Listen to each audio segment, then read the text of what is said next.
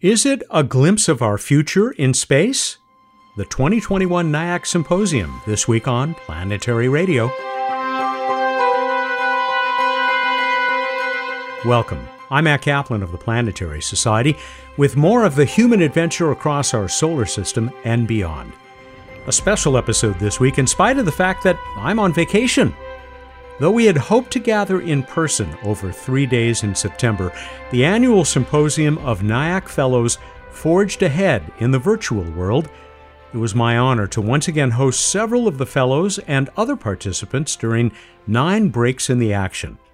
You'll hear highlights of those conversations today. NIAC is the NASA Innovative Advanced Concepts Program, and I think you'll agree that it lives up to its name. We'll follow this dive into the leading or bleeding edge of space tech with yet another What's Up update from Bruce Betts.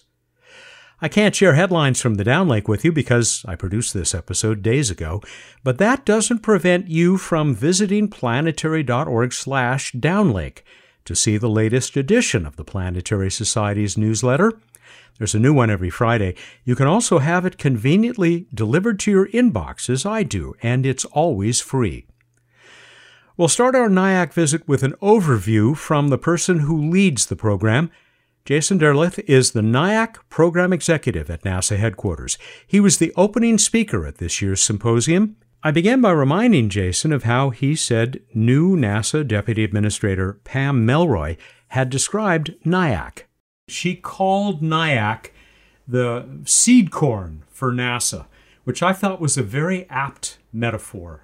Yeah, that's kind of how I think of NIAC. I think of us as the venture capitalists of NASA. We get a little bit of money and we try and invest it in what the future could be. And hopefully some of these things will come through and really strike it rich. But obviously we're not earning money as venture capitalists.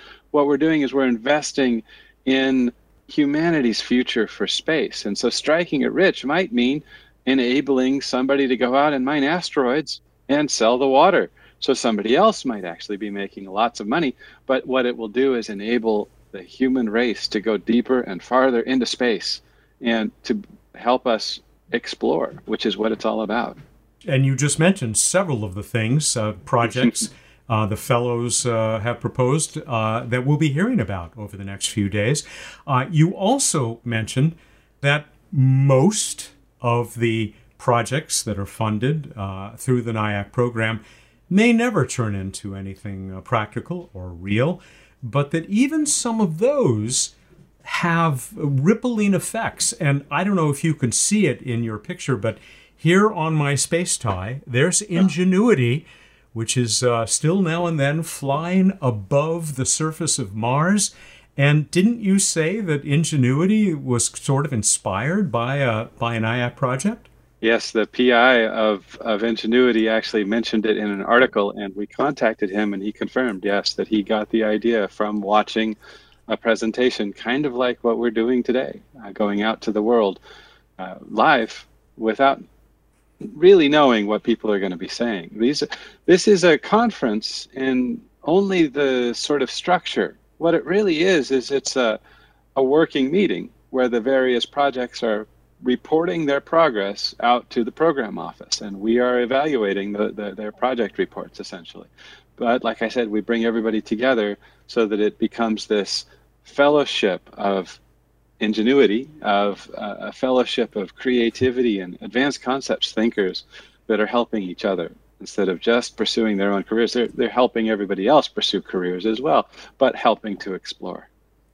You made another great point as you were talking about exactly this in your opening presentation, and that was the interdisciplinary nature that is so key to NIAC, and another reason why it's so important to bring everybody together. I only wish we were all in one big room in Tucson, which of course was the plan before the pandemic got in the way, the Delta variant. I have seen the synergy taking place after presentations where, one fellow will walk up to another and say, hey, we need to talk. You must see that a lot.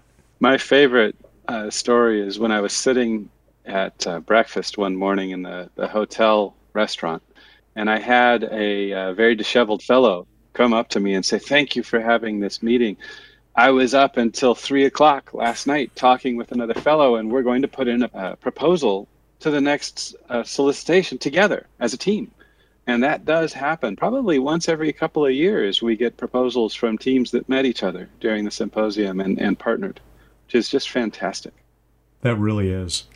Could you take us through sort of an elevator speech version of how NIAC does its work, how proposals are made, how they're evaluated, and how they get funded?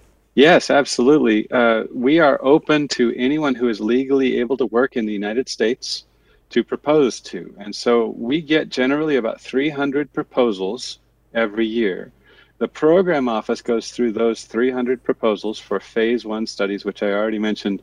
It's a 9-month study for $125,000 last year. Now we're up to $175,000 this year in the open solicitation now. And we look through those 300 and we eliminate anyone who's out of scope for the program, which is a large percentage of them. For prospective proposers, I can just say, read the solicitation. Maybe even every day when you're writing your proposal. If you're out of scope for the program, we can't select you, no matter how good your idea is. And so we select about 110 of them to go forward to full panel reviews.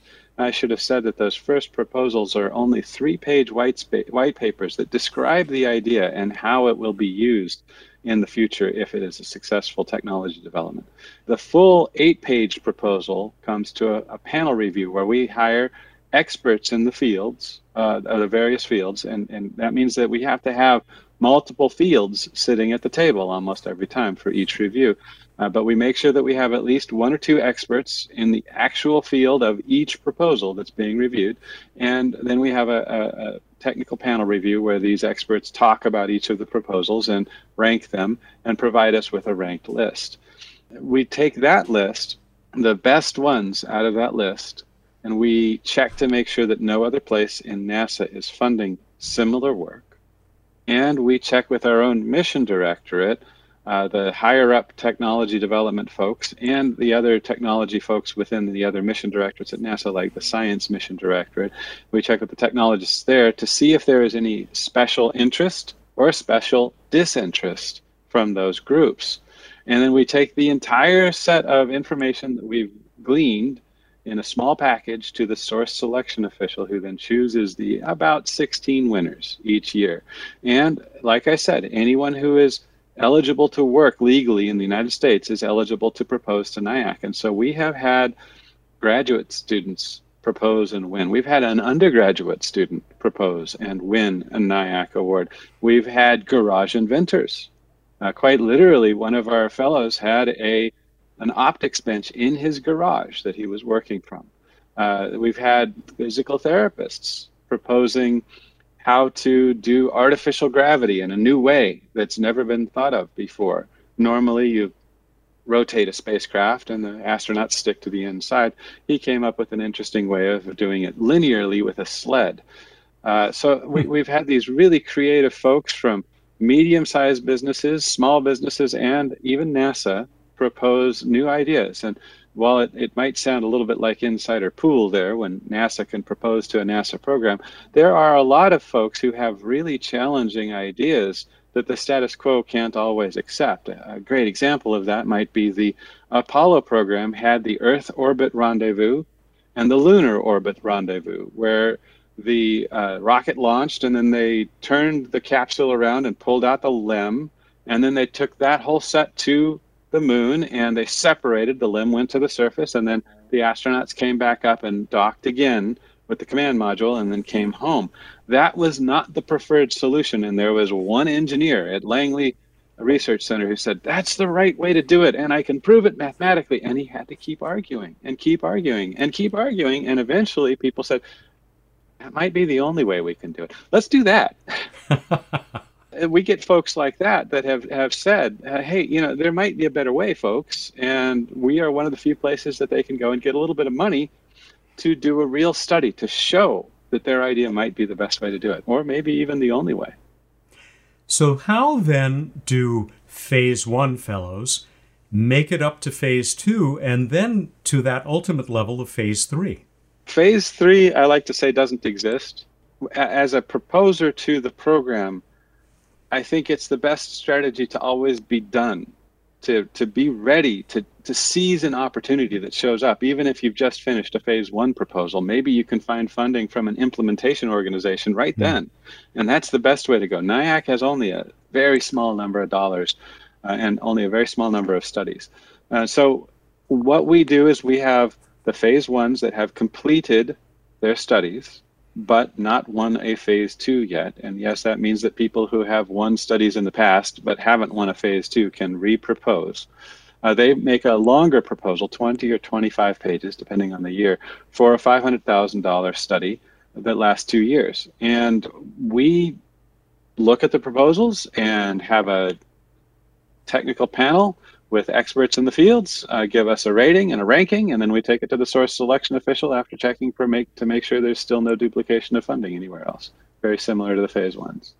And for the phase 3s, we do a very similar process, but without a technical panel, because the NIAC program office has been shepherding these folks for 4 years. We feel that we are the experts as far as those are concerned, and then we get input from the mission directorates, especially because phase 3s, the one that we get each year, we only get one, and that's why I say, especially for phase 2s, don't count on the phase 3 being your source of funding. Try and find an implementer that wants your technology instead. But for those that just have too much risk to move forward with an implementer, phase 3 might be a way of doing it if they can win the one for the year. The NIAC program office down selects and then runs each one by implementers in the agency. So the Human Exploration and Operations Mission Director, the Science Mission Director. Now, we haven't had one yet for Aeronautics, but we would go to Aeronautics Mission Directorate if we had an Aero proposal for phase 3. And then we'd bring that to the source selection official, and the source selection official chooses, finally makes the final decision. Say something about the NIAC External Council, because it is such a collection of all-stars. So the original NIAC program had an external council to help guide it towards the edge of what's possible. And we implemented that when we started the new program up again in 2010, 2011.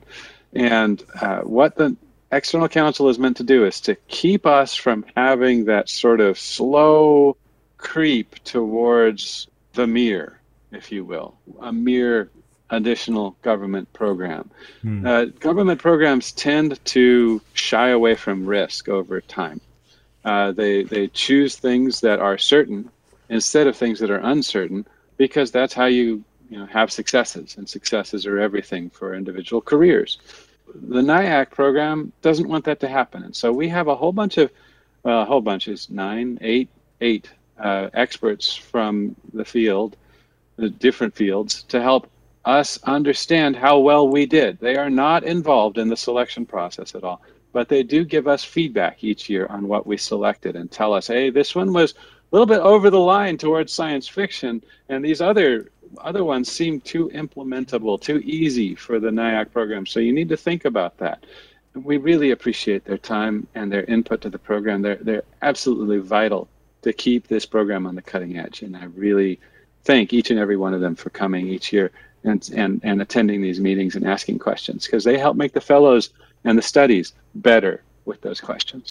NIAC Program Executive Jason Derleth. By the way, I want to thank all the great people at NIAC for their support. They pulled off a miracle when it became clear that the Delta variant would make an in-person symposium unwise. All of the presentations are available on demand at the NIAC Symposium website. We'll have that link on this week's episode page at planetary.org/radio. I also want to thank the University of Arizona. The school was looking forward to taking us on tours of its Miro Lab and other facilities. They still contributed an impressive panel discussion that made me even keener to visit Tucson someday soon. Let's hear from the first of 9 NIAC Fellows I spoke with across the symposium.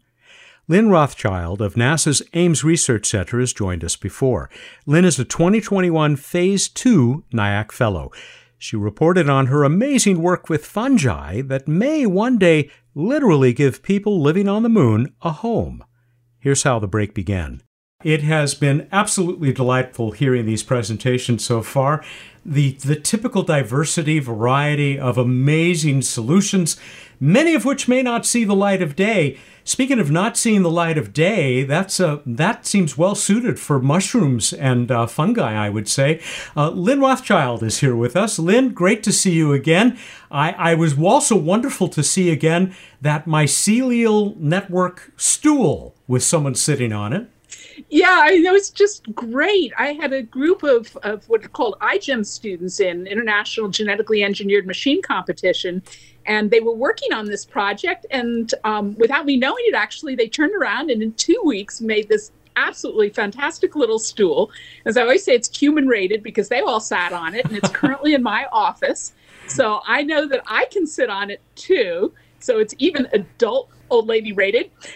And I think that is a fabulous demonstration of the power of being able to build things with fungal mycotexture. And build them more rapidly than I might have expected. It seems to be a good omen for what we heard about in this latest presentation from you, Mycotexture Off Planet. You are, of course, now a 2021 Phase 2 fellow, so you've made it to that advanced level. There was something on one of your first slides. You had a list of some of the benefits of using fungi to help construct the structures that we will need as humanity expands, at least as far as the moon and maybe beyond. It mentioned the psychological properties or advantages of making stuff out of fungi. What did you have in mind? Well, what's interesting is when you're building with fungi, you can use that as a material in itself. And in fact, there are a few people like Phil Ross who have used fungi, these mycelia in particular, and then squished them down and made imitation leather for high-end handbags. So you could just use the mycelia by themselves, but you can also use it as a binding agent. People have, including my wonderful colleague Chris Maurer, who's an architect at Red House Studios, who's been working on this very, very serious way. You can use this to agglutinate something like wood chips or lawn clippings. Obviously, we're not going to have either of those on Mars.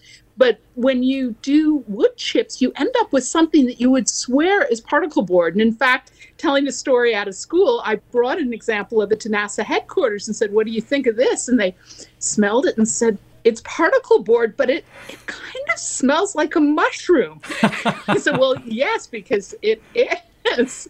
And so you have the potential to build things that are warm and cozy and more familiar to us. You could paint, you could make them different colors.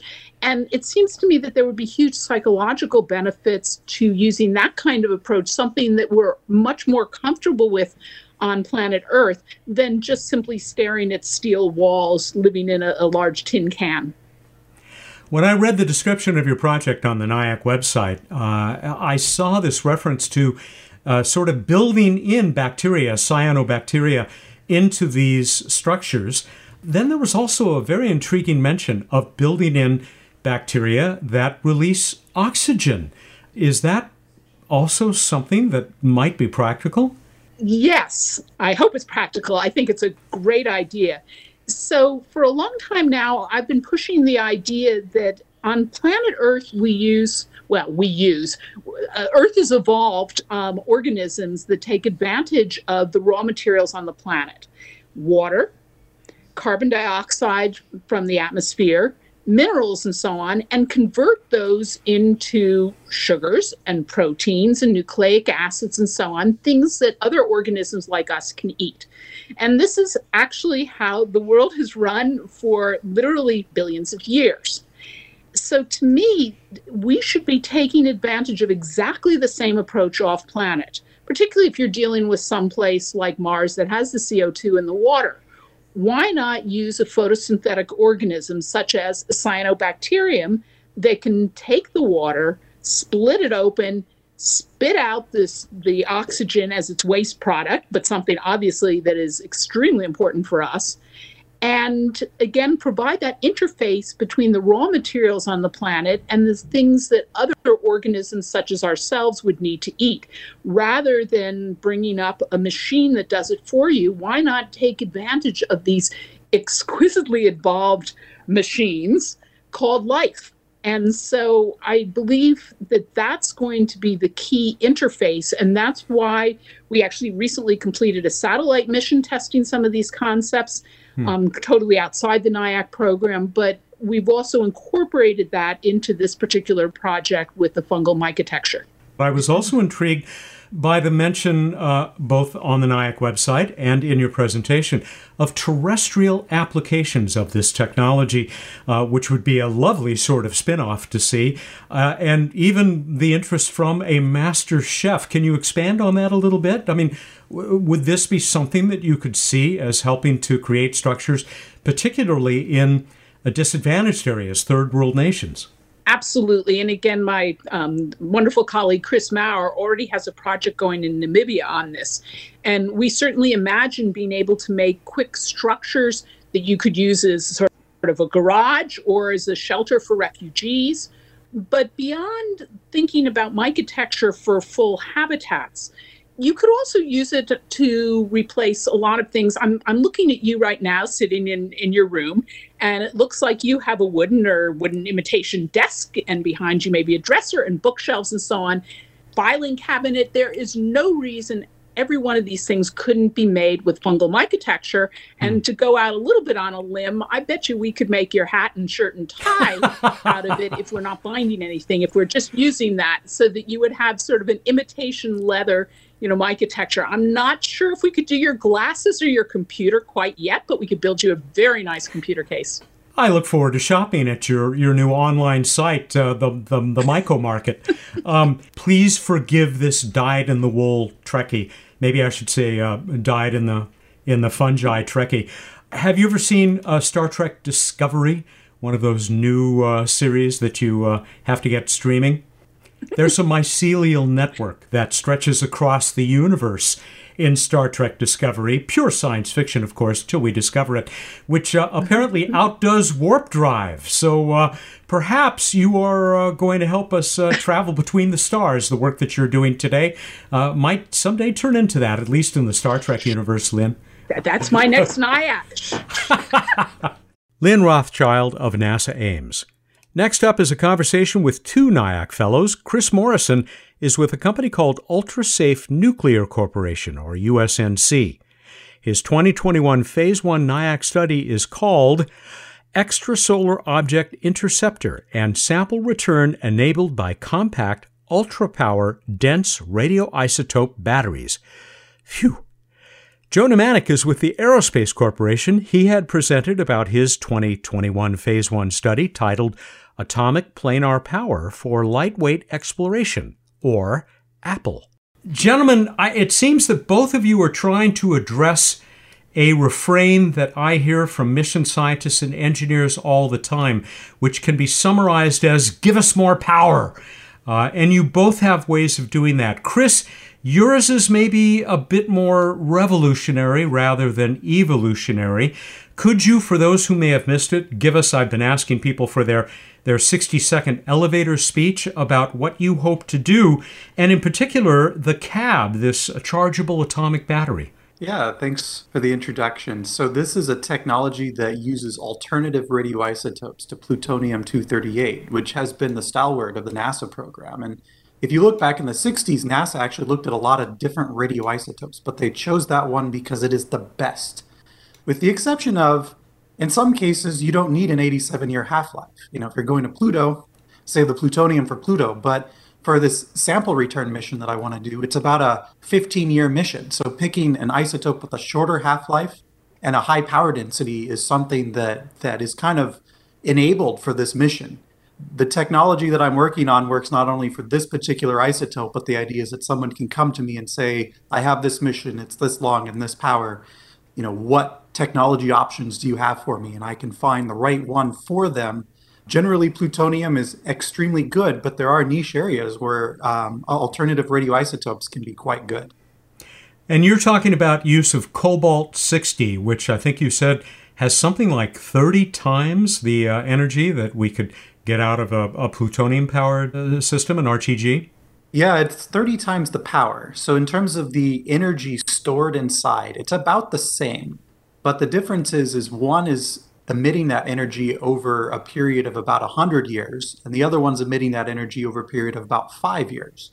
So the power density, because of the short half-life, is incredibly high.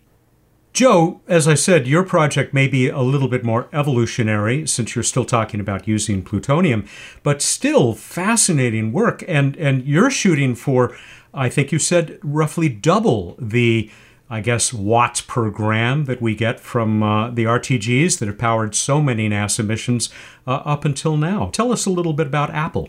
Yeah, so the concept behind Apple is to take the monolithic and large MMRTG design, which you would have to build your entire spacecraft around due to how big it is and how much energy it puts out, and making a smaller, compact, in this case, a flat design.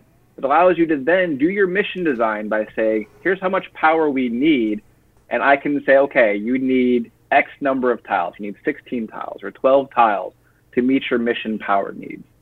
We chose plutonium primarily because less of the half-life that we really found we needed an alpha emitter. We originally were doing studies on ones like strontium-90 and americium, but we found the penetration depth of things like beta and gamma rays were so large that we were having difficulty merging a flat tile. We don't have a lot of space for radiation protection and shielding in this. So instead, we wanted something as an alpha emitter. So at that point, the plutonium itself actually does most of the shielding from the alpha particles. The alpha particles are caught and transformed into thermal energy within the actual isotope itself for the most part. Joe, when I looked at your diagrams of these relatively tiny devices, I kept thinking of integrated circuits. I mean, it looked like this was something that would come out of a fab, but I know that's a little bit off, but is it in any way a decent comparison? It's actually a fairly good comparison, because what we found was the mass of the plutonium, the mass of the battery, the mass of the radiator, none of those are really significant contributors to the overall mass of the tile. What's really driving it is the mass of the thermoelectrics. These are semiconductor materials that are going to be made in a similar way to the fab. And looking at our next steps and how to build actually this new flat design, we're going to be taking on our lessons from the semiconductor manufacturing area to get this planar design of the thermoelectrics and then surround them with our different types of insulation to really get that heat flow going only from hot shoe to cold shoe to our radiator. Chris, I'm going to come back to you because I'm so intrigued by the fact that you have extrasolar object right there in the name of this project. Was it inspired by our recent encounters with Oumuamua and the Borisov comet, or was it just accelerated by the thought that this might be a way to reach the next one of these visitors from interstellar space? So I've been proposing NIACS for quite a few years throughout grad school and even the last few years. And my go-to mission has traditionally been the solar gravitational lens. That kind of seemed to be the long duration, long distance type of goal. But when I saw Oumuamua, I thought, hey, this is really cool because it's not a problem of distance, it's a problem of velocity, and that changes the equation.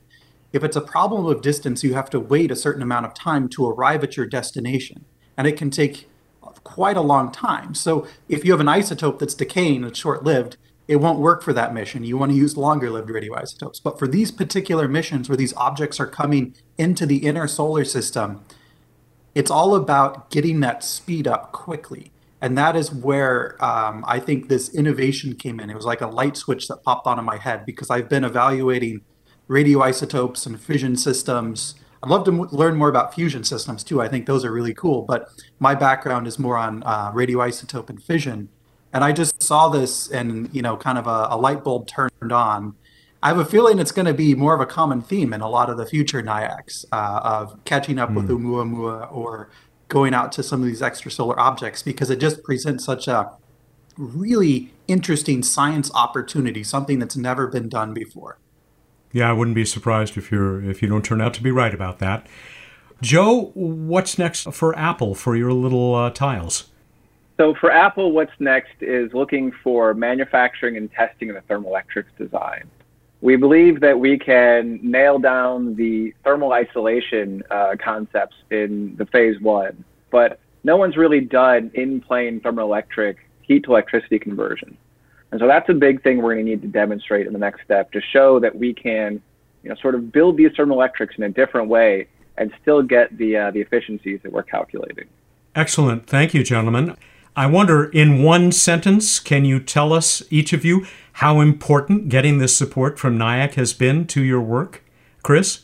It's increased the visibility and interest, and I think it's already influenced people, at least in the United States, to look at a lot of these cool concepts. So the visibility is extremely important. Joe, you had a few extra seconds to think about this. Thanks to Chris. What would you add? We found that the community of fellows that NIAC supplies has really given us a lot of great connections to people who can answer the tough questions. Each of us on this team are experts in our field, but there are so many fields that need to be brought together in a collaborative fashion to make a technology like this work. And NIAC has been instrumental in affecting that. Joe Mnemonic of the Aerospace Corporation and Chris Morrison of the Ultrasafe Nuclear Corporation. Sigrid Close is also a 2021 Phase 1 NIAC Fellow. While she was able to record her presentation for day one of the symposium, she wasn't available to talk with me live during a break. Her colleague, Nicholas Lee, stepped in to discuss a study called SCATTER. That's Sustained ChipSat-CubeSat Activity Through Transmitted Electromagnetic Radiation. Their dream is to send a powerful mothership to a destination like Uranus. You also have on board this mothership, I think you said 20 to 100 of these tiny spacecraft, which would be sent out to explore further. Do I have that right? Yeah, that's correct. The idea is to allow distributed measurements without flying a full-fledged second mothership that has its own nuclear power and everything that comes with it, all of the cost that goes into the large-scale spacecraft designs. I'm from the Planetary Society, so you know that I'm going to point out it was exciting to see that you are relying on essentially light sail technologies, that these tiny craft are not just powered by a laser on the mothership, but they actually get propulsion and attitude control and communication via that laser. The concept has evolved over time. This is, I think, the third time we actually proposed a form of this project to NIAC. Initially, we had a graduate student, Sean Young, who just graduated and is now at Johns Hopkins APL. He was looking at harvesting energy from the space environment itself. So that would be things like spacecraft charging or looking at impacts of meteoroids or ring particles on a spacecraft, harvesting either the acoustic energy or the RF energy that comes off of that, or trying to develop sort of a tether system that can pull energy out of the plasma or out of the magnetospheres. A lot of those numbers are pretty low unless you really stretch the spacecraft design. So what if we brought our power with us? So we have these deployable probes, and they're going to be powered through some harvesting system. But what if that system harvested power that we have control over? So that's where we brought either laser or RF energy beamed from a mothership. As we worked through those numbers, the RF didn't really seem feasible at all, so we focused primarily on the laser. Once we have the laser there, with all of this work that, as some people are saying in chat, many other people have studied with Breakthrough Starshot, with light sails. My PhD initially started looking at solar sails for CubeSats. And all of this technology can sort of be wrapped into the smaller the spacecraft, the more agile it gets within this laser. And what we didn't really have an understanding of at the start of this whole project was how small could we make the spacecraft? How small could we make the laser and still fly within it? That's where we're trying to converge those numbers now. I'm going to guess that a lot of lay people out there, and I count myself one of them, might look at your plan that calls for a 25-watt laser, and they think of a 25-watt light bulb. Actually, a 25-watt laser, especially with the kind of collimated beam that you're proposing, it can deliver quite a bit of energy, can't it? Yeah, so one of the nice things about lasers is that they're generally monochromatic, and so they operate on a single wavelength.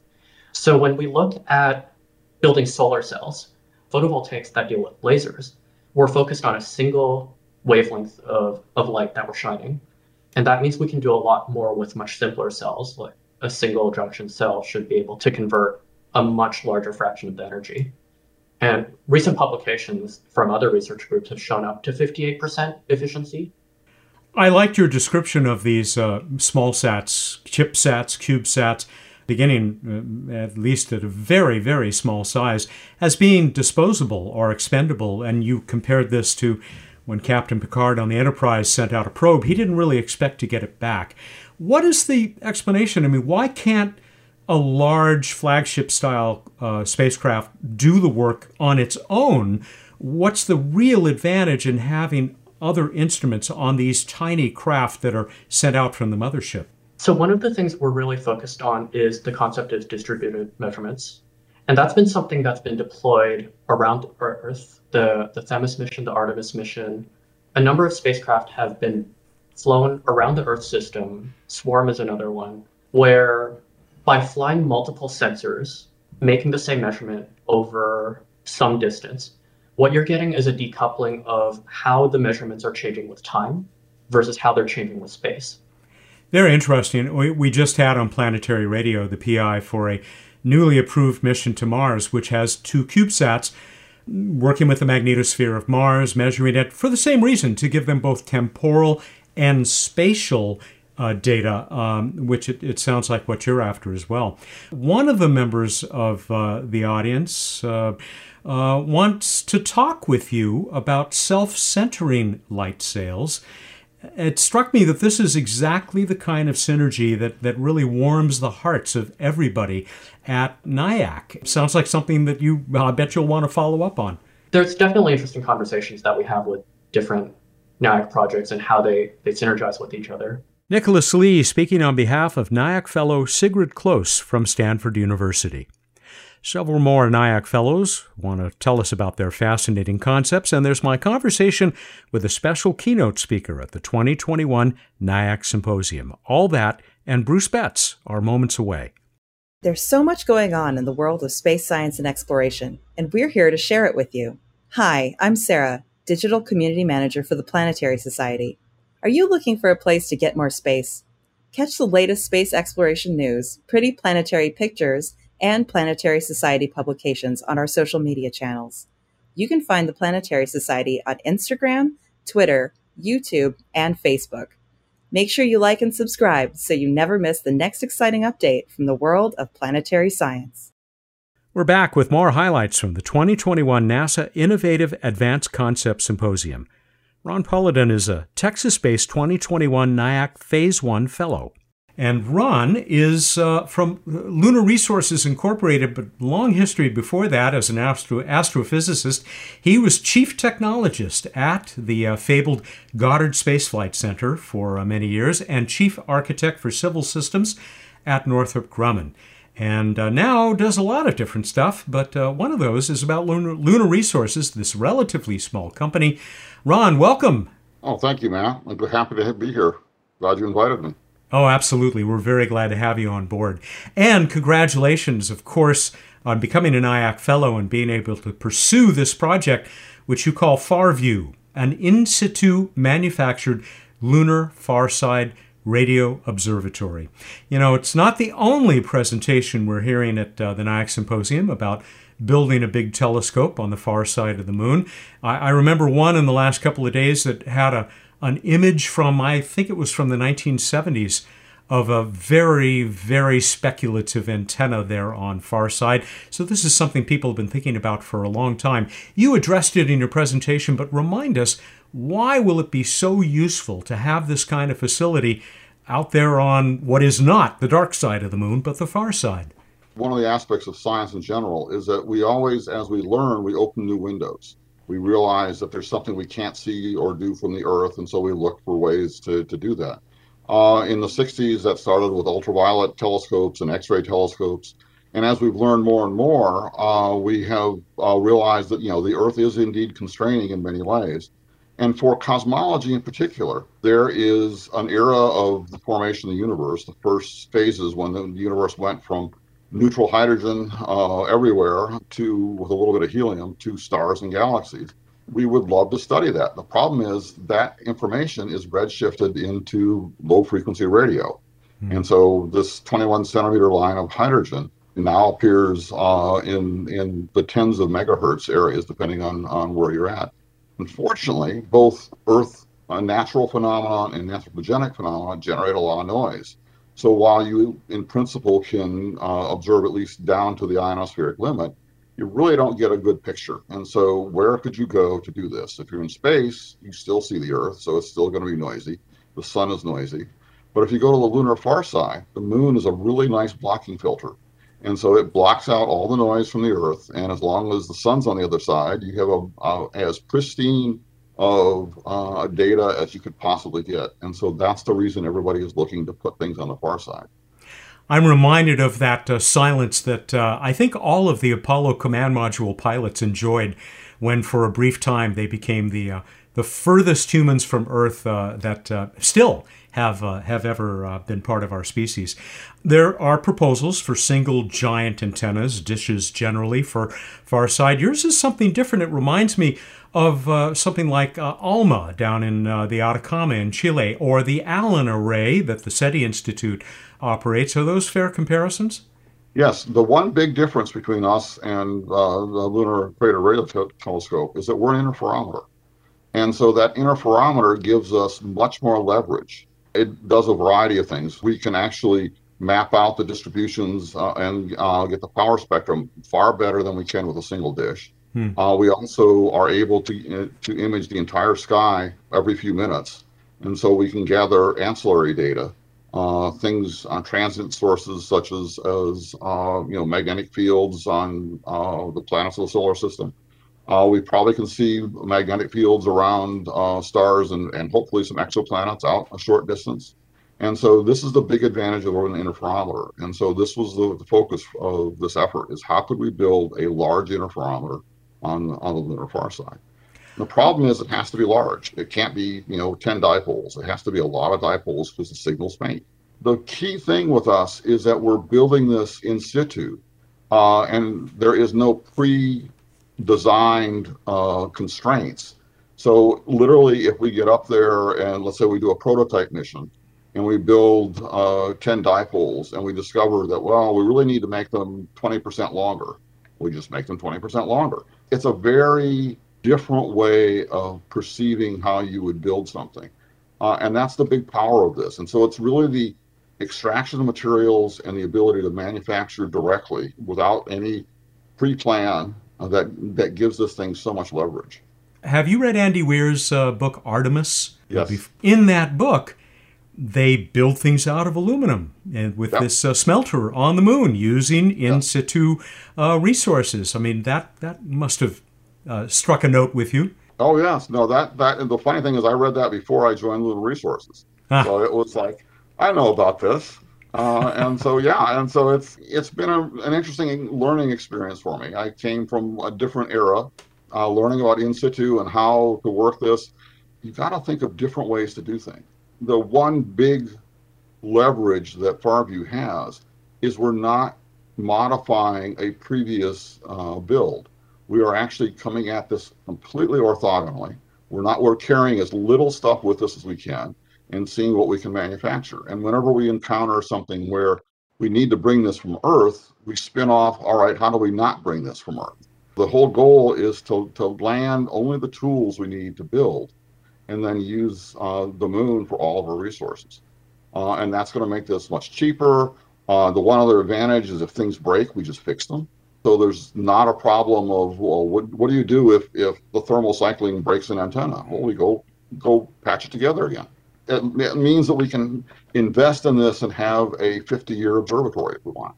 Current designs is probably something like a metric ton to land, but it can generate tens of metric tons per year of resources. For something large, for a habitat or anything else, we can generate more than enough material in a year to really keep everybody happy. Sounds like after all these years, you're still having a pretty good time. Yes. Oh, I'm having more fun these last few years than I have in a long time. NIAC fellow Ron Poliden of Lunar Resources. We're about to hear from 2020 Phase 2 fellow Masahiro Ono of NASA's Jet Propulsion Lab. The title of Hiro's study speaks for itself, Enceladus Vent Explorer. Welcome, Hiro. We have a couple of minutes here to talk. Thank you. Thanks, Matt, for having me. Of course.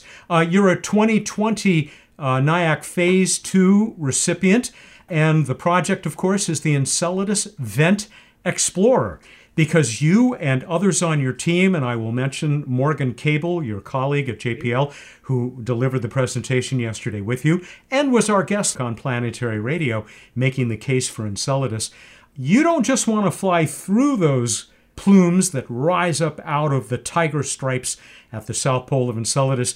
You want to visit them. You want to drop spacecraft or little rovers down inside them. Is that a fair description of what you hope to do? You want to see, right? When I was younger, I used to travel around the world. We have some fundamental desire to see, right, the places. And we now know that the fantastic place is there with that microbial life. Encountering with extraterrestrial life, that's going to answer one of our fundamental questions of the mankind. It's there, the door is open, why not? Absolutely, yeah, that question being, are we alone? And maybe the other question that our boss, Bill Nye, likes to ask, where do we come from? Because this might help to answer that as well. It's certainly possible. I was so pleased to see the progress that is being made, including that simulator, that cryojet facility that you've put together. I think it was at JPL where you are, am I right, actually beginning to simulate these geysers? Yes. Of course, you cannot simulate the full-scale geyser in the lab. What we are making is a miniaturized version of it. But still, you can learn a lot. You can test the hardware to retire the major risks. Doing it in a vacuum and at those incredibly frigid temperatures, right? That's right. Morgan, she talked about the questions that remain to be answered if we do a full exploration of these plumes at Enceladus, and that they cross over many, many disciplines. Is this represented in the people who are looking into this at JPL and elsewhere from different disciplines? I mean, biological, geological, and so on. Oh, yeah, of course. We have a very diverse team. Myself, actually, my background is how to automate spacecraft. I'm a software guy. But of course, we have to work with hardware people, system engineers, and scientists in many domains. Actually, we had a workshop to create an SDM with 20 or 30 scientists. So that's one aspect of NIAC, right? What NIAC really is. I really enjoy the interaction with different people. That's another reason it's a shame we're not all together in Tucson right now. How important has the support of NIAC been to the progress of this work? Oh, it's instrumental, because without it, we only had this, cartoon and ideas in my head. But with NIAC's support, first, we did the first iteration. Also, most importantly, because of that, we could convince JPL to, invest its own funding for prototyping the robot. So, it's not just a dollar value that you provided. There's a ripple effect. So NIAC was able to provide some leverage, it sounds like, with management there as well. That's great. What comes next? I mean, obviously, we're talking about if there is an Enceladus lander some days, it's quite a ways off. I know that Morgan Cable is looking forward anxiously to the release of the next Planetary Science Decadal, and Astrobiology, I should say, Decadal Survey, which may come in spring of next year. Of course, what comes out from Decadal is out of our control, but nonetheless, our plan is, to complete the system trade study in this NIAC and make a prototype robot and bring it to Athabasca Glacier, probably in Canada, to test it. And of course, our dream is to bring it to Enceladus, right? Personally, the reason that I came to the world of space exploration is because of Voyager 2. That went to Neptune when I was 6 years old. And, I've been following that dream since then. And I want to be a part of those, big discoveries, in the future. So I really, really hope, this is going to happen. Maybe not in my lifetime, perhaps my daughter's lifetime. You are putting us on the path, Hiro. Thank you so much to you and others like you. And thanks for joining us during this break today as well. Thank you so much, Matt. Hiro Ono of JPL. Artur Davoyan of UCLA is yet another Phase 2 fellow. With a title like Extreme Solar Sailing for Breakthrough Space Exploration, you can probably guess why I wanted to talk with him. I started that session with a look back at other presentations symposium attendees had just watched. Absolutely amazing presentations. We heard about sample return rockets from Titan that create their own propellants in situ, giant space structures that unfold from itty-bitty payloads at the top of a Falcon 9, swarms of 1 kilogram Venus gliders largely built with off-the-shelf components. To me, this is what NIAC is all about. There was a fourth of those presentations in this last session, but we've saved that one to talk to the PI, the fellow who is in charge of the project. He's here with us now. Welcome, Artur Davoyan. Fascinating presentation that you titled Extreme Solar Sailing for Breakthrough Space Exploration. Welcome again. Thank you, Matt. Nice seeing you. A pleasure being here. Great to see you as well. I'm with the Planetary Society. We know that solar sails are hot, but I'm not sure that all of us really had in mind the kind of heat that you're talking about putting your sails through. Did I get it correctly that you're talking about going within, 4 or 5 radii of the sun? So as close as we can get. So our hope is to get about maybe 2 to 3 solar radii from the surface of the sun. If we can push it further, that would be even nicer. Perhaps we can land there. I don't know. Okay, I've been dropping Star Trek references in here and there during some of the other breaks. So, Star Trek people know that if you're under warp and you go too close to the sun, that sends you into the past. It sounds like what you want to do in the real world is accelerate us into the future, reaching unheard of distances using the slingshot effect around the sun, right? Using the sun as a launching pad. Is that fair? That's absolutely right. So the way the vision that we have is that it has been 60 years of fantastic space exploration. We saw missions going to all the planets and so on. But if you look closely, then you'll see that outer planets beyond Saturn have been visited only once, and only 2 probes have left the solar system so far. I mean, the heliopause itself, it's not even solar system, kind of reached the interstellar boundary, the interstellar space. So it's not really scalable the way the things are done today, and we want to change it. And we think that we can turn the sun into a launch pad and then mass produce these low-cost systems, send them to the sun, toward the sun, very close, and then shoot and slingshot into different directions. That's our kind of hope and vision. You're a Phase 2 NIAC fellow, so you had a Phase 1 grant as well to get some work done. Are you now confident that the materials exist that could actually perform this kind of mission, which, my goodness, will have extremes that it has to survive, unlike probably anything we've sent into space before? Yes, we're getting confident. So in Phase 2, we're going to try to demonstrate them, really measure and prove that this is the case. In Phase 1, we did the comprehensive study, and actually we fabricated some samples that are very promising samples. We didn't get a chance to measure them in detail, but we did some preliminary measurements of them. So we see that we have materials. Now the question is, how close can we get to the sun? We definitely can get as close as, say, 5 to 7 solar radii away from the surface of the sun. So we're already closer than the Solar Parker probe can get us there. What we want to try to do in the Phase 2, we want to prove that we can get to the ultimate limit, which is 2 to 3 solar radii away from the surface of the sun. The materials are there, but now we are trying to push the limit. I didn't mention actually during my presentation. So one of the samples, we sent it on the MISSI mission, which is Materials Exploration Mission on the ISS board, so to be tested out there. And this is a special thanks to NASA and Marshall folks that have helped us. So that's the synergy of collaboration that we see through the NIAC. My colleague at the Planetary Society, our chief scientist, also LightSail program manager, Bruce Betts, apparently the two of you met at a solar sailing metamaterials workshop a couple of years back, and he sends his regards, by the way. Is this what we're talking about? What are metamaterials? They send my regards to Bruce, too. It was a pleasure meeting him. Metamaterials, actually, so the conventional materials, they have certain properties that we all know. Like, for example, glass is just glass. It's transparent. And we use it all the time. Metamaterials, they try to change the properties of conventional materials by creating some structure out of it. So if I take regular glass and start structuring at very, very small dimensions, nanometer dimensions, then I can make my glass to be, for example, not transparent, but reflective, and turn it into a sail material. That's one optical property change. I can also control its temperature or heat distribution, and I also can control the mechanical properties of it.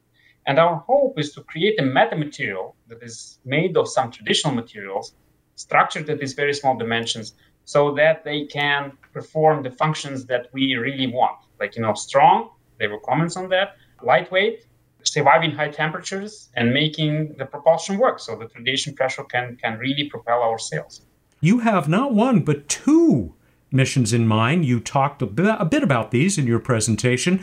One that would go out really far across our solar system, but another which I think you're calling CoronaNet, which maybe would help us to understand our sun better. Our goal and vision is to send them very fast further away into the interstellar space. That's the ultimate kind of goal in there, and reach the Oort cloud and do the science on the way, outer planets, the heliophysics study, reaching the interstellar space, understanding the interstellar space, and so on. But obviously, the first mission that is going to be out there, which is going to reach the sun and see where the materials and spacecraft can survive and can get to 2-3 solar radii away from the sun. Now, that's going to be a technology demonstration mission, and we have a certain timeline that we think we can do it. But once we are there, that close to the sun, then basically we also ask ourselves, what can we do? What is useful that we can do? And it turns out that the physics of the sun is not really well understood. As a mission, technology demonstration mission and science mission that can be done on the way of before kind of launching into the interstellar space, we can launch several of these spacecraft into orbits that are not possible with conventional spacecraft, like, for example, polar orbits or some of these halo orbits. We can launch the configuration of the spacecraft and then try to map magnetic field, map the corona. And physics of the sun is really one of the least understood and known. It's one of the major unsolved problems. We don't know what creates the magnetic field, why it switches every 11 years, and why the corona heats up to 1,000,000 degrees. And these are the questions that we can answer, and we want to answer. We only have about a minute left. I note also when you put up your slide with your team and collaborators, Slava Turashev, who is at JPL, a NIAC Phase 3 fellow, and my old boss, Lou Friedman, were there. So I bet that they, and maybe others are talking to, about using this kind of sail to achieve their dream of a solar gravitational lensing telescope. Correct. So they also based on solar sails. Their solar sail is a little bit different, and we're working with them. So they're a little heavier because they need to carry a telescope. Ours is just smaller and gets much closer to the sun. So the concept of propulsion is the same, but the technology and the mission concept is very different behind these two. We're not going to have time for me to ask you if you're also talking to those Breakthrough Starshot folks who want to laser propel tiny, tiny sails to Proxima Centauri, if not beyond. But I bet they won't be interested in talking to you about those metamaterials as well. Artur, thank you so much for joining us during this break. The last of my NIAC Symposium breaks allowed me to visit with two Phase 3 fellows. I began the break with an offbeat acknowledgement of two other fellows among the many who presented at the virtual symposium. I have some awards to give out. Best name for a new class of spacecraft goes to Josh Vanderhook for his Data Mules on the Solar System Pony Express. But the best line of the day award, judged by me alone, goes to Charles Taylor for his "We're more Edisonian than Tesla," which seems like a very NIAC sort of thing to say. Professor Nick Salome, he is a high-energy particle physicist professor who has worked at CERN and Fermilab and is talking to us from Wichita State University. Nick has literally written the book on neutrinos. It's called The Elusive Neutrino, and he's going to talk to us about his project, CubeSat Spaceflight Test of a Neutrino Detector. Also on the screen is Red Whittaker, William Red Whittaker, who is Founders University Research Professor at Carnegie Mellon University. He's with the Robotics Institute, where he has been for over 40 years. So welcome to both of you guys. But Nick, you're the new guy with a 2021 Phase 3 project from NIAC. You have a spacecraft which is gonna, you hope, will someday, right, fly very close to the sun and very far away from the sun. Right. We had this idea that we could dramatically increase the intensity of neutrinos by going very close to the sun. You could get up to a factor of 1,000 times higher intensity than you have here on Earth by going to Solar Pro Plus is currently going. And if you could go to 3 solar radii, where some people think we could go to, then we could get up to 10,000 times larger. And that'll allow us to do some science in heliophysics that can't be done anywhere else. And then, once you've gone to where the environment is just thick with neutrinos, you go out to where there are a lot fewer of them, at least a lot fewer coming from the sun, right? Right. So the advantage of neutrinos is that they can penetrate anything. So we can get them directly out of the core of the sun very quickly.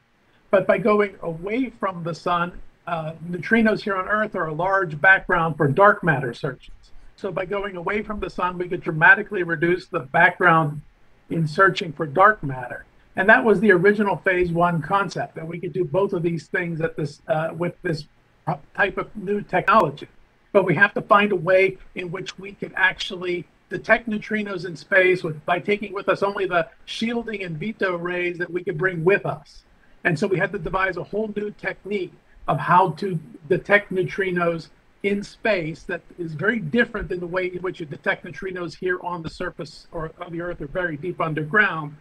Red, how is that cute little rover of yours coming along? Are we going to see it approaching those pits on the moon anytime soon? Well, we certainly can. One distinction of this initiative relative to so many is that in the course of the NIAC support, it's gone from idea to implementation and unique readiness for near-term economic small mission deployment. It's come that far. And yes, we will see it in terrestrial analog in today's presentation. You probably should give us the little, I've been calling it the elevator speech description once again. You know, you have 1 minute in the elevator with the NASA administrator to talk about what this little rover, the PIT rover, which is now part of, I guess you're calling the Project Skylight now, of what it will be able to do for us at these intriguing holes in the moon.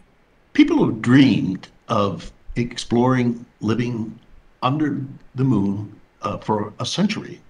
The big challenge is that there's never been a way to access that immense underworld. So much has gone into how to explore caves. How do you actually explore an access that would be the means to a cave? This solves that problem. It does so by negotiating the rim and then with vision that's light corrected to look at the correct angles and into the dark, because the caverns will be dark. It is like the first human coming upon the Grand Canyon. I'm going to ask you something I haven't asked any of my other guests across this symposium, and that is, as you listen to each other, I mean, here you are coming at fascinating challenges that don't have a whole lot of overlap. I'm just wondering what you think as you listen to your colleague, your fellow, as I've been saying. Red, as you listen to Nick, is this as fascinating for you as it is for me? It is. My sense is that anyone who is out to transform belief has to first be a believer and to deliver in the inspiring way we just heard. Additionally, it matters so much to be believed in. That is what NIAC brings to the game. Those ingredients are the winning formula. Well put. Nick, you get the last word. How does it feel to be among all these big thinkers and dreamers whose projects may just result in amazing advances? Well, it's an honor to be chosen, and it's an exciting symposium because there was a lot of exciting things, from how to explore Venus and how to tunnel into ocean crusts of other moons around Jupiter or Saturn. So there's a lot of excitement there that I just found thrilling and exciting. Nick Solomay of Wichita State University and William Red Whitaker of Carnegie Mellon, 2 of the 4 Phase 3 fellows who closed out the 2021 NIAC Symposium. A bonus conversation now with someone who is not a NIAC fellow. Dane Elliott Lewis's keynote address opened the final day of the symposium. Dane is an engineer, entrepreneur, and manager who has worked at GE Aviation for more than 20 years. Along the way, he has authored several science fiction stories. He also devotes a lot of time to the National Society of Black Engineers, where he is on the board of the NSBE's Aerospace Special Interest Group. Dane's message of inspiration and vision included his admiration for Mae Jemison. He had heard the first black female astronaut speak at Morehouse College while he was an undergraduate there. I told you before we started that I had a surprise for you. Mm-hmm. You mentioned that Mae Jemison visited Morehouse when you were an undergrad there. Do you know that she's participating in NIAC right now? I did not know that. Not only that, but she is a member of the NIAC External Council. And so I asked Mae, who's been on our show, Planetary Radio, if she had a message she wanted me to pass along. And she did. She passed along both a message and a question with her greetings. She says, "My visits to Morehouse were always very important to me, as was my work at Spelman College." She says, "Wow. I was a member at the start of NSBE, the National Society of Black Engineers, as an engineering undergrad at Stanford." There's your surprise. Wow, that is a cool surprise. So here's the question she had for you, or has for you. She says to ask Dane about the best ways to engage students at historically black colleges and universities to enter science and engineering. What can NIAC do to get more faculty at HBCU and other minority-serving institutions to submit applications? I'm sure she means to submit applications for NIAC projects, which can be done by anyone, can be submitted by anyone. Well, wow, I am blown away by this.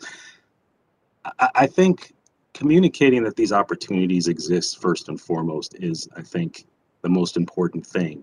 At Morehouse College, my connection to NASA was purely because of the nature of my scholarship program. Everything else in NASA was a black box to me. And so if there are perhaps opportunities for professors to be brought to NASA headquarters to get a in-depth understanding through a symposium like this, or just a briefing on what are the opportunities of this program, because I think that would unlock all types of creativity and interest in an opportunity for entrepreneurship, or an opportunity to pursue aerospace in particular. Morehouse doesn't have an engineering department. What happens is you go there for 3 years and then you go off to an engineering school. I went to Georgia Tech. So I graduated from both universities with an engineering degree from Georgia Tech and a Bachelor of General Science from Morehouse. So I think it is having a presence locally, if it's through the physics professor at Morehouse or a department head who's focused on engineering, but to introduce the concept of these proposals and these competitions are out there and you have nothing to lose by giving it a shot. Don't wait until you're an engineer and you feel like you've got years of experience behind you. Start thinking about this now. You plant the seed in the students today. Professors can weave this into some of their design projects and say, okay, my senior design project was designing an anti-sub warfare aircraft, but there are other people who, if you have a space-related design project, see if you're not also going to be fulfilling the requirements of the NIAC proposals. I was touched by your story about how you went to space camp twice and never wanted to tell your friends about it because you were afraid exactly what did happen after your second visit would happen, that you would basically, be belittled, that you'd be made fun of. Have you thought about how do we change things in this country from a kid like you having to hide that to a kid like you coming back a hero because he or she has been to space camp? Yeah, I think STEM careers are starting, they probably have there's probably a greater respect for them today than when I was a child. I know my children are in middle school now, and there are STEM courses. That's the first step. You need to have some sort of education that isn't just simply math or science, but to say, look, these are careers. There's a whole field of opportunity out here. So you plant the seed in their schools.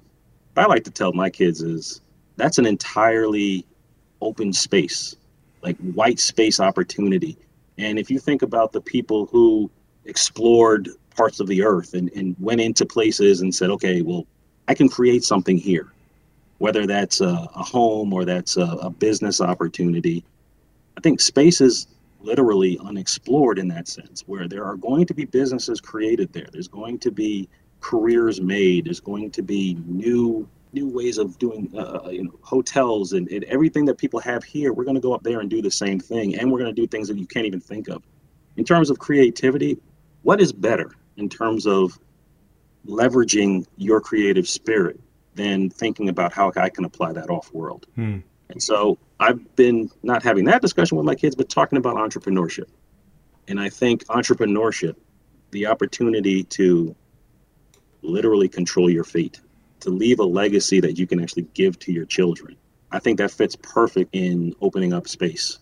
Maybe that's a little bit of a capitalistic bent, but I would use that to also encourage kids to say, yeah, this stuff down here is fun too, but it's really unlimited if you start looking up and you think about how I can take this education or take this experience and this creative mind and create something that no one's ever thought about.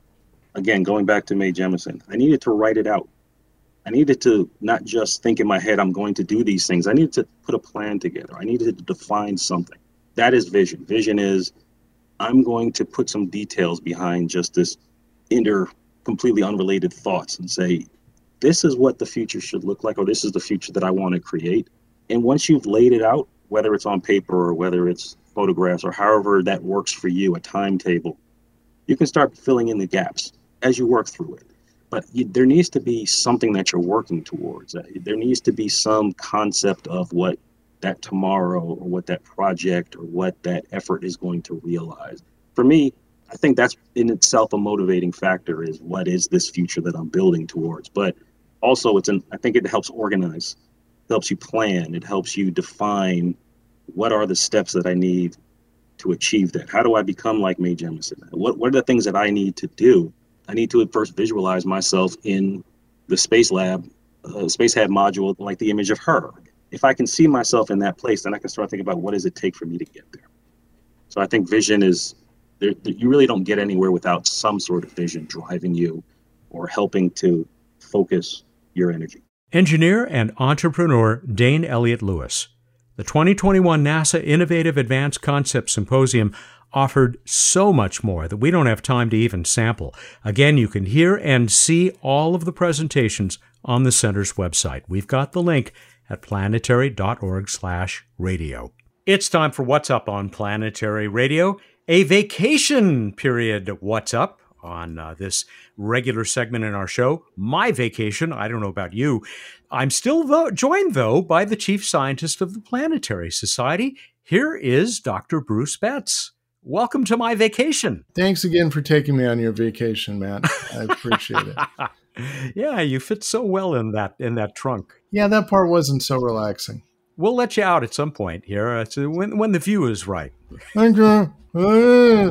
We are on vacation, which means that there will not be either a contest or an answer for the contest this week, but I have it from a reliable source that we still have some really great stuff for you. Bruce says, I will be pleased. So go for it. Please me. What's up? All right. Well, let's start with the night sky, which is always pleasing and really pleasing right now with the evening sky with super bright Venus over in the east. No, just testing you. Super bright Venus over in the west shortly after sunset, and bright Jupiter in the east or south or north, as we discussed, if you're in the southern hemisphere, and Saturn hanging out near it, looking yellowish. They'll get closer over the coming weeks, that whole gang. In the pre-dawn sky, we've got Mercury on the 25th at greatest western elongation, meaning it reaches the highest point during its pre-dawn party for 3 or 4 weeks. But the point is, you still have to look really low to the eastern horizon in the pre-dawn. Mercury's there, and it's kind of neat if you can watch it over a few days, because we're seeing phases with Mercury like we see with the moon, and it's actually brightens like a lot over these coming week or so. And so it actually, if you look carefully, should be noticeable. More coming up with Mercury, but we'll hold that off for next week, because it'll be tough. It's slow down, but worth it. It's a fun friend, but I digress. Let us go to this week in space history. This is so cool, Matt. 2001, which last I checked, is 20 years ago. Mars Odyssey arrived at Mars. The last I checked, it's still working. Happy 20th anniversary, Mars Odyssey, and the awesome team that's been creating it and running it. Congratulations to all of you. You know, we talk to some of those people every now and then on this show, and what a performance it has put on and continues to put on. Yeah, I mean, that's how it got the name, right? It was in honor of Arthur C. Clarke's book and Stanley Kubrick's movie. Indeed. We're even well past now the sequel, the first sequel to 2001, which was 2010, which was the return to that strange object out there at, I can't remember if it was Jupiter or Saturn. Of course, in the movie it was Jupiter, but in the original book it was Saturn. But Kubrick decided it was just too difficult to make Saturn look realistic. There's a random movie space fact for you. Wow, nice. Well played, sir. But I'm going to go on to a random space fact. That was good. I like that jingle. Maybe we'll use that one again. If only I could remember it. Okay, I think you'll like this. In the time it takes me to read this sentence, the Voyager 1 spacecraft has gotten approximately 200 kilometers farther away from us on Earth. Boom. Did you actually time the sentence and figure that out? I mean, you had to figure this out, I imagine. I did, but I wouldn't swear I delivered it exactly properly. So, approximately. I was assuming a 12-second sentence. You can go back and check. Anyway, I'm happy. I don't want to know. I just want to believe that one. That was exactly how long it took it to get 200 kilometers farther away. And I believe, since we've been talking, it got another 500 kilometers away. Yeah. And if we don't shut up, it's going to be 1,000 kilometers away. That was wonderful. So Thank you. Far away. Hey, there's no contest to go to. What will I do with myself? Just 1 week off, because next week I promise a new contest, and then winners, 2 new winners the following week. It's going to be a wonderful return. I don't know what else to say. It seems so strange not to have a contest except to say we're done. All right, everybody. Go out there, look up in the night sky, and think about questions and answers. Thank you, and good night. The really big ones, the ones that haunt all of us. Probably 2,000 kilometers by now. He's Bruce Betts, the chief scientist of the Planetary Society, who joins us every week, even when I'm not really there, for What's Up. Or is it 2001 kilometers? Ooh. Planetary Radio is produced by the Planetary Society in Pasadena, California, and is made possible by its innovative and very advanced members. Learn how easy it is to become one of us at planetary.org/join. Mark Hilverda and Jason Davis are our associate producers. Josh Doyle composed our theme, which is arranged and performed by Peter Schlosser. Ad Astra.